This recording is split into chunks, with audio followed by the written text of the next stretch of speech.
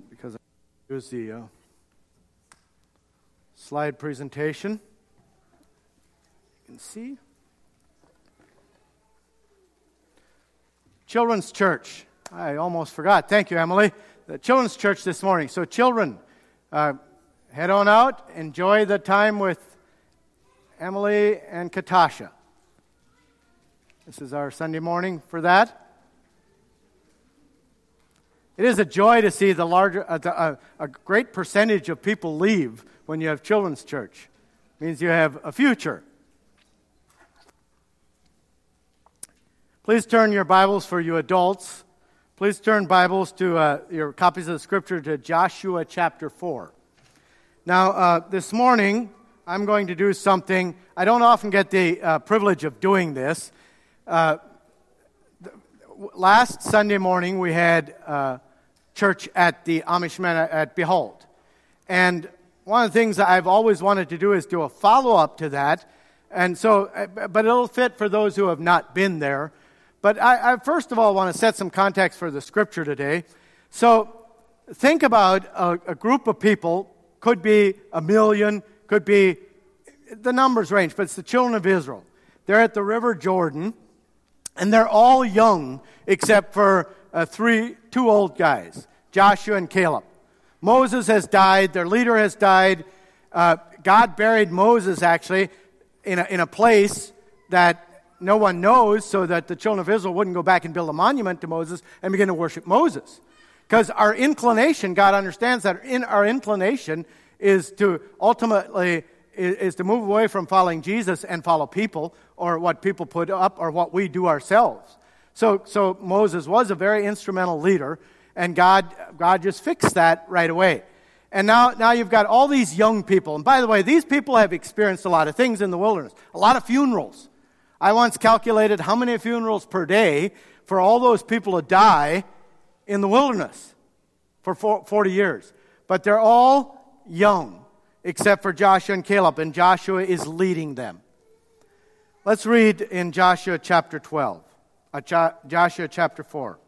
When all the nation had finished passing over the Jordan, the Lord said to Joshua, "Take 12 men from the people, from each tribe a man, and command them, saying, Take 12 stones from here out of the midst of the Jordan, from the very place where the priest's feet stood firmly, and bring them over with you, and lay them down in the place where you lodge tonight." Then Joshua called the 12 men from the people of Israel whom he had appointed, a man from each tribe. And Joshua said, Pass on before the ark of the Lord your God in the midst of the Jordan, and take each of you a stone upon his shoulder, according to the number of the tribes of the people of Israel, that this may be a sign among you. When your children ask in time to come, What do these stones mean to you? Then you shall tell them that the waters of the Jordan were cut off before the ark of the covenant of the Lord. When it passed over the waters of the Jordan were cut off, so the stones shall be to the people of Israel a memorial forever. Now skip to verse 19.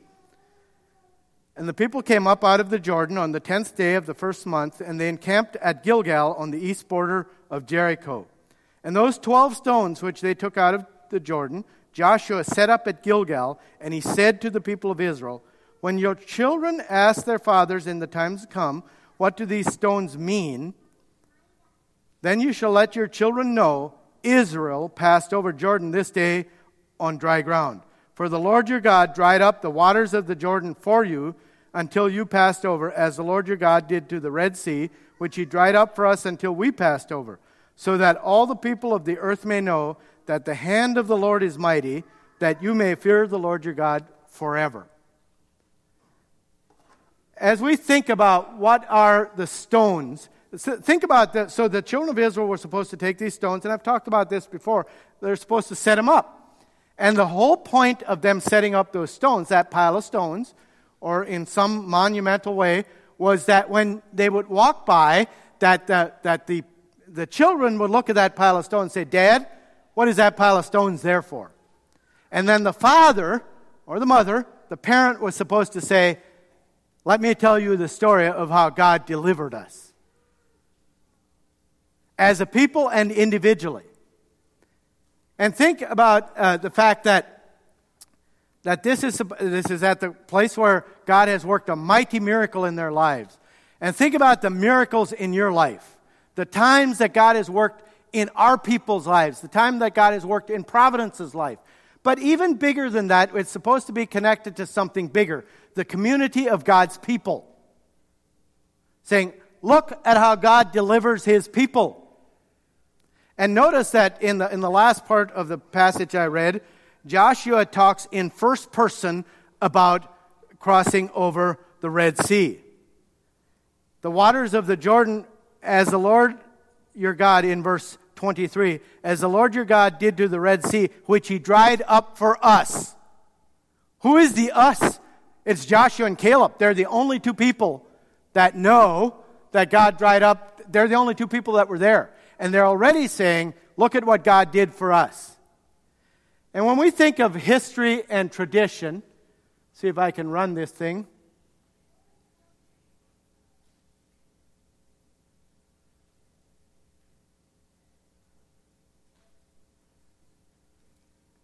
Well, there you go. So, what do these stones mean to you? Let's just think about this. What are our memory stones? Where do we find a place of identity as Providence, but as Christians first? But I think this is about bigger. It's about being a part of the family of God. This is about being a part of the children of Israel. Because Paul says in Romans that the children of Israel, the true Israel, are those whose hearts are circumcised. Us. And we belong to the family of God. And I think that when we think about history, and think about last week, as we, for those of you who were there, as we began with Jesus, and we worked our way around, and we talked about scenes from history. In a few minutes, you'll see a few of those pictures. You saw those places where God moved mightily. Sometimes it didn't feel like that to the people where it was happening to.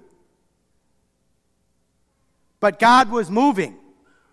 And when God moves, looking back at history helps us understand and evaluate our traditions to identify the valuable and essential. I was thinking about traditions this week.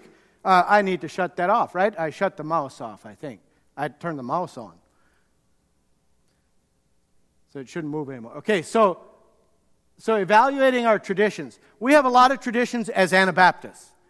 And sometimes we get caught up in saying we shouldn't have any traditions, but some of the things that we have had as a people group for 500 years are healthy and good.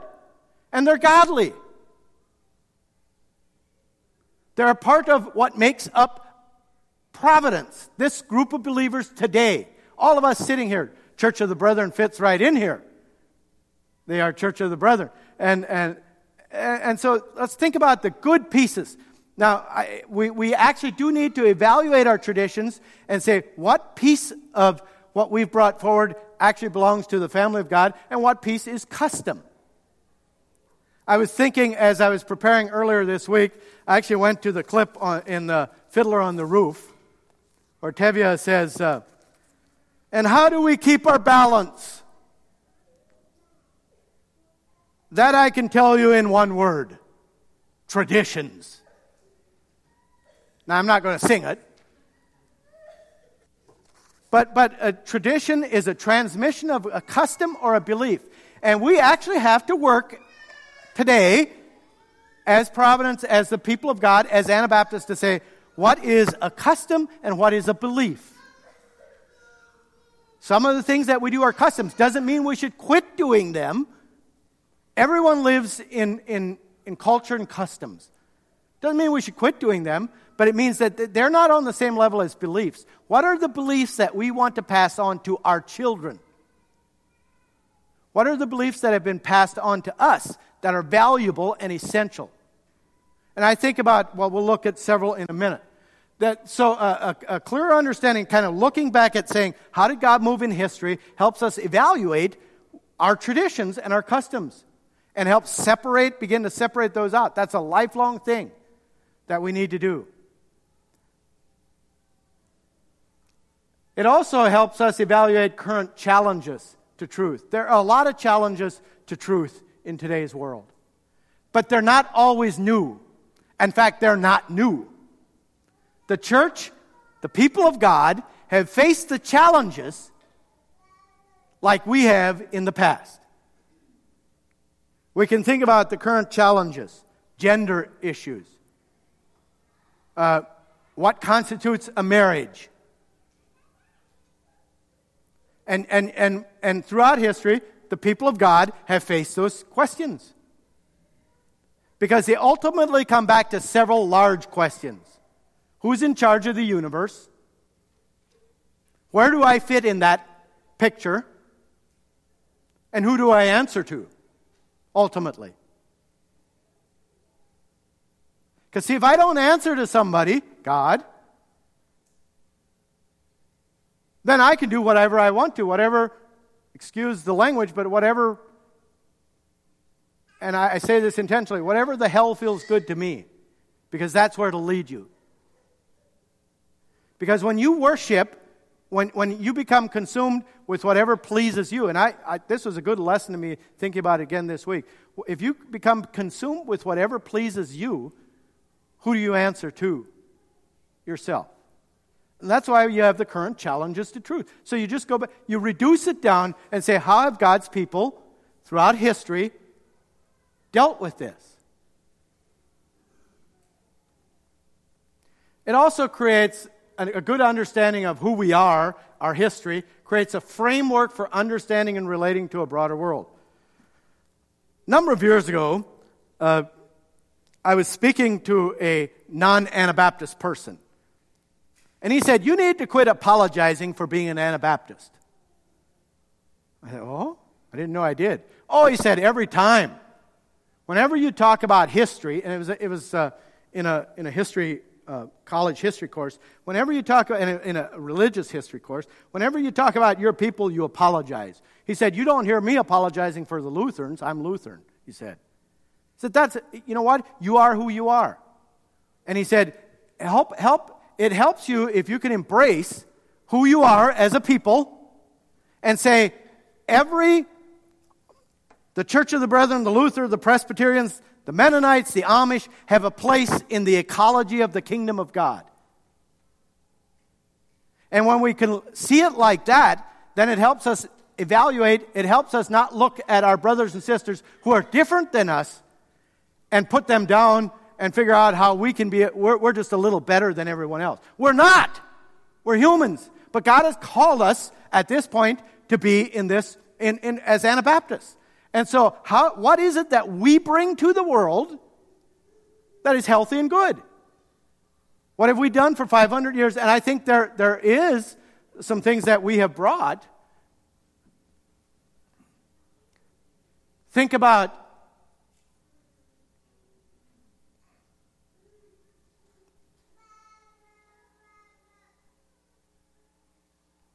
if I can make the clicker work. Think about the first baptisms. Those of you who were there, this is George Blaurock falling down on his knees and says, someone baptize me in the name of the Father. I'm a sinner. That's the first step. I'm a sinner, he said. I'm a sinner. And now you can imagine his brothers and sisters, there's 21 people in the room poking each other and say, yeah, Brother George, we know. And then he said, someone baptize me. What George was doing there was making himself accountable to the other group of people around him. He's saying, this is who I am, this is who I want to be. And they said, let's do something different. Let's actually, the church needs to be, and by the way, their division was not about baptism. Their division was about what the church should look like. Because if the church is made up of everyone in Holmes County, everyone in a geographical region who has been baptized as a baby, then you've got all kinds of issues. They were saying the church needs to be made up of those who made a choice to follow Christ. And when you make that choice, you reflect it in baptism. And they based that on their understanding and their study of Scripture. So here they are studying Scripture. How do we study Scripture together? Do we dialogue? Do we take it back to and say, what does God say when we're faced with questions? When we're faced as Providence with questions about how to live in the modern world, we can look at history, but ultimately we need to take it back to, like these people and say, what have the people of God done in the Scriptures? This is the clearest guide for us. And for that, they died. Now, again, these people would tell us, don't focus on how we died. focus on how we lived that led us to that place. So we all sang a song this morning. I actually thought of the scene when we sang the song, I Surrender All. Do you?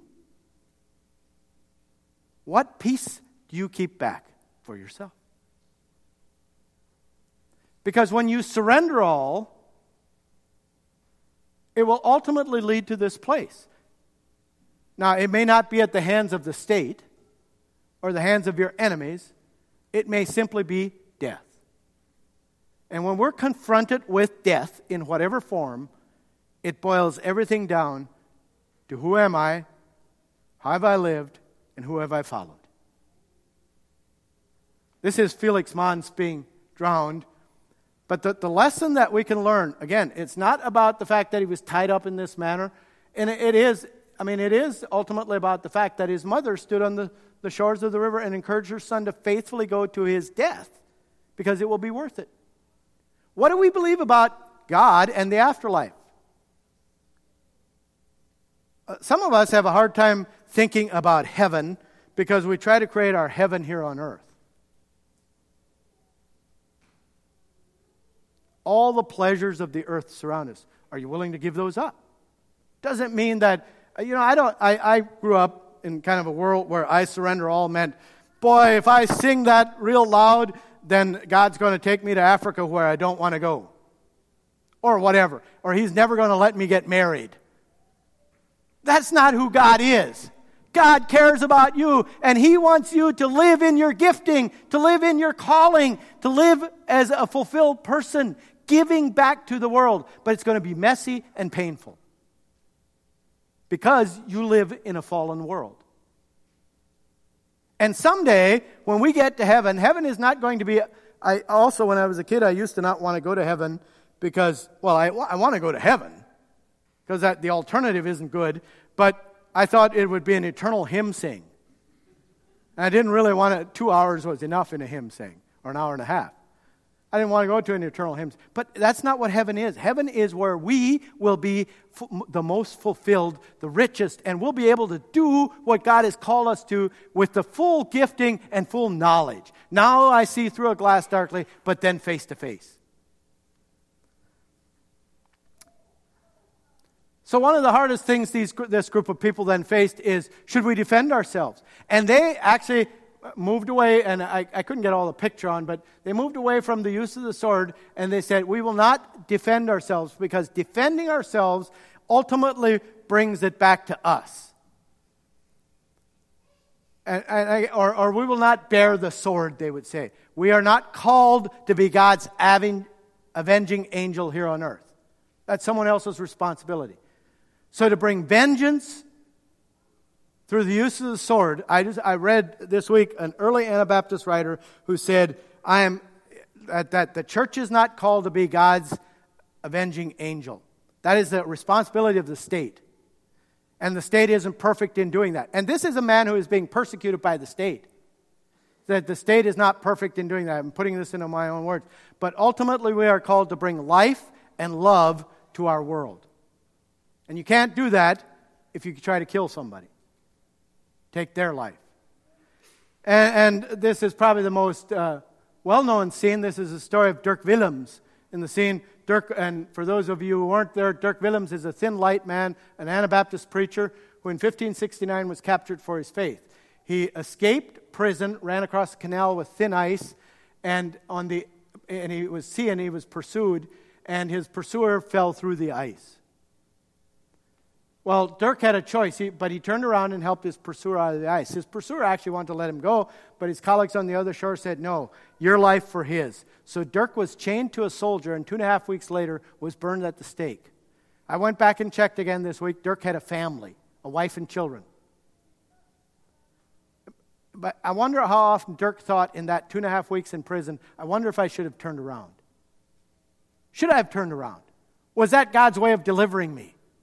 Look at the powerful way I could impact the world. Without knowing, he went to his death without knowing that his story would be written down, without knowing that 475 years later we would be talking about Dirk Willems. The choices that we make in life, whether we bring life or whether we bring death, whether we bring encouragement or whether we bring cursing, those things are important because we never know the impact that we're going to have on our world. So a part of looking back at history is looking at these people like Jacob Hostetler, looking at these people and saying, what did they do what did they do and how did they live and what did they have that allowed them, their story, to be a part of our history? Now, it's not all good. See, in the Bible, this pile of stone comes up again. It comes up in Matthew when John the Baptizer, this wild man, is out baptizing. And he's baptizing and he looks up and he sees many of the Pharisees and Sadducees coming to his baptism. Then he cried out to them, "You brood of vipers, who warned you to flee from the wrath to come? Bear fruit in keeping with repentance, and do not presume to say to yourselves, 'We have Abraham as our father.' For I tell you, God is able from these stones to raise up a children for Abraham." He is baptizing at the very spot where the children of Israel crossed the Jordan River. And these stones in Greek is specific. It means a certain pile of stones. And it may not be the exact pile of stones that Joshua let there, but all the children of Israel, all the Jews there understood he was talking about a pile of stones where the children of Israel crossed the Jordan River. And John is saying, look, if you though look back at history and you rely on the fact that you're Mennonite or the fact that you're Jew to think that it will save you, it won't. In fact, God could look down at these stones from these very stones and raise up a people of himself. And God did. I happen to think that, and many scholars think that this is the pile of stones that Joshua set up, or at least a reflection of that, whether they redid them or whatever. But he's pointing, John the Baptizer is pointing out and said, a new way is coming, and you cannot, and by the way, this was also true in the Old Testament. It's not true just in the New Testament. People weren't saved because they were Jews. Hebrews 11 is clear about this. That the people of God who were saved in the Old Testament were saved by looking forward towards Jesus, just in the same way as we look back towards him today. And so it is about something much bigger than ourselves, and it's about much bigger than you being Amish or Mennonite or Brethren or Lutheran or whatever. If you use that to say, well, that's why I go into heaven. And by the way, we often say we don't, but do we? Do we actually think that, well, we're pretty good people? It didn't take quite as much of Jesus to save us. See, in our history, there's also times when we've done very poorly with history. This is Munster, where these Anabaptists took over a city. And they said, we're going to get involved in the process. They were first elected to the city council, and then they took over the city. What a great place. The Anabaptist Kingdom of Munster, led by a young, dynamic preacher named Jan van Leiden. He was, and Bernard Rothman, and they took over the city, but very quickly it kind of devolved into a mess. They said, well, what are we going to do with all the Lutherans in the city? All the people who are unwilling to be baptized. So they made a decision to chase them out of the city at the point of the sword. It goes against the very core nature of who they were. In a sleet storm, they drove those people out of the city. And it upset the balance in Europe, the power balance in Europe, and both the Protestants and the Catholics came against. This is 1535, 10 years after Anabaptism. And I'm telling you, well, let me just say a few more things about what happens in Munster. The leaders very quickly presumed to take all power. And they began to say, you can't lock your house. In fact, if we want to come in and take something, we get to come in and take it, as leaders, you know. And of course, Anabaptism is king here, and so we come in and we take over, and very quickly, some of the leaders began to say we should have multiple wives to populate the world with as many Anabaptists as we can, but just the leaders. And if there was an attractive woman, the husband would be killed, so that the wife could marry one of the leaders. It's a horrible situation, but it's happened repeatedly in history, in our people. Most recently, Sam Mullet and Burkholz. There's so many similarities. And it happens in small ways, in families and churches, when power is assumed to be the way that we go forward. Power is not the way that we go forward. Strength in Christ is. And there's a big difference.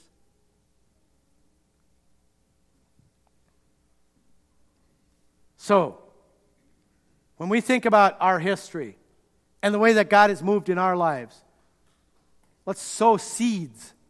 Let's just begin with our children and families and reach out to the people around us and care about them and love them and bring life to them. I was thinking about this and thinking about all the children of the world. We used to sing this song, God loves the little children. I was thinking about that song this week and thinking about all the children of the world and who is going to actually tell them it's interesting to think about telling the people outside, but what about telling the people inside? Telling your family, the people around you, this is how God has worked in my life. You know what is the most powerful gift that you can give the people closest to you? Telling them, Jesus is working in my life and this is how he's doing it. Because when you do that, you're like George Blaurock. You're saying, I'm a broken person, but Jesus is working. And it invites people into the presence of Jesus in a big way. When we think about history, though, it has to be founded on something. And what kind of led me to this is a passage as is becoming my favorite. And this is Jesus as reflected on the Behold mural. He's 10 feet high, is the tallest figure in the painting. He has the wounds in his hand, the scar in his side. Here's the empty tomb, and here's the church baptizing thousands.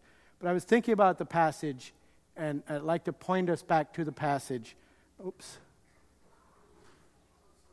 Sorry, David, I think I closed it. Give me the last slide. Turn your Bibles to 1 Corinthians 3. I'd just like to read and end with reading this and thinking about this just a little bit. 1 Corinthians 3, I'm going to begin reading at verse 10. Follow along. According to the grace God has given to me, this is Paul writing, like a skilled master builder, I laid a foundation, and someone else is building upon it. Let each one take care how he builds upon it. For no one can lay a foundation other than that which is laid, which is Jesus Christ. Now, if anyone builds on the foundation with gold, silver, precious stone, wood, hay, straw, each one's work will become manifest. For the day will disclose it, because it will be revealed by fire, and the fire will test what sort of work each one has done. If the work that anyone has built on the foundation survives, he will receive a reward. If anyone's work is burned up, he will suffer loss, though he himself will be saved, but only as through fire. Now, the context of this passage is division and strife in the church at Corinth. That's what Paul's been writing about. And we often look at this passage and point to this passage and think about this passage as being about our works in the future. You know, the work we do, the good works we do or the bad works. That's not what this passage is talking about. Now you could maybe reflect at that, but it's not about the relationship of our works and our heavenly reward. Rather, it's about what we do, how we work within the body of Christ. Whether we bring strife or unity. Whether we bring life or death. Paul is speaking specifically about the work done in the community of the church. Think about this. Let the foundation is laid, for no one can lay a foundation other than that which is laid, which is Jesus Christ. He is the living stone, and when we build on him, we bring life to the world. We bring gold and precious metal. We bring strength. We bring unity. We bring life. When we work to bring life inside the body of Jesus, we're actually building Jesus. So this passage is talking about how and the ways that we operate within the body of Christ. What does that mean for us practically here at Providence? Well, it means that our first goal should be to bring life to Providence, to each other, to bless each other, to speak words of encouragement to each other. And there's a certain warning implied here for those who bring strife and disunity. You may be saved, but you're going to suffer for it. Your work will be burned up. The context of this passage is about unity in the church. The strength of unity is stones laid together on the living foundation that can rise and build. And so when we evaluate who we are as people, first of all, as Providence, this small group of believers, then as believers reaching out in Holmes County, then as Anabaptists, Mennonites and Anabaptists in our world, and then as part of the body of Christ, what are we doing to build on that foundation? Let's stand together.